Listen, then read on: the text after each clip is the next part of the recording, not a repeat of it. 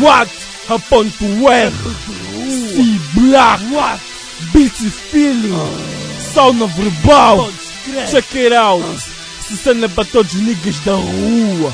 Isso é para vocês. Damn.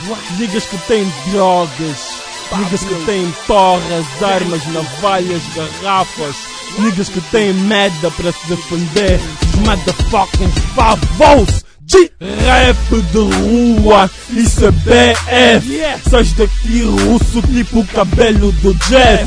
Sonhas demais, por isso acordas molhado. Não te percebes, tipo anel furtado. Tudo que dizes não me convence. Estás liso tipo a careca do common sense. Ganha vergonha, tu não és MC. Vou-te deixar magro tipo o corpo do AVC. A.R. Ailton de Resende. Fazes cara feia porque sou tipo aguardente. Porque sou quente, incomodo muita gente. Eu durmo com anjos mas acordo com serpentes. Introdução desse nigga nesse game.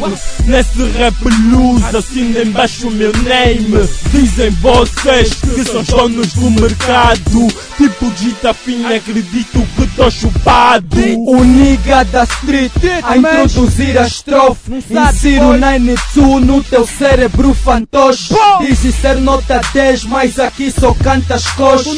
Larga o microfone, bitches, vem cá fazer broche. Os teus bradas não são nada, tal igual como tu. Estou com os boys da C-Block e outros megas da minha crew. Não temos ninguém, dog, espero que percebas. Viemos roubar o game e arrecadar essas verbas. Verbo, case, maciços, mob killer. King, bravo, A.R. e o Discover.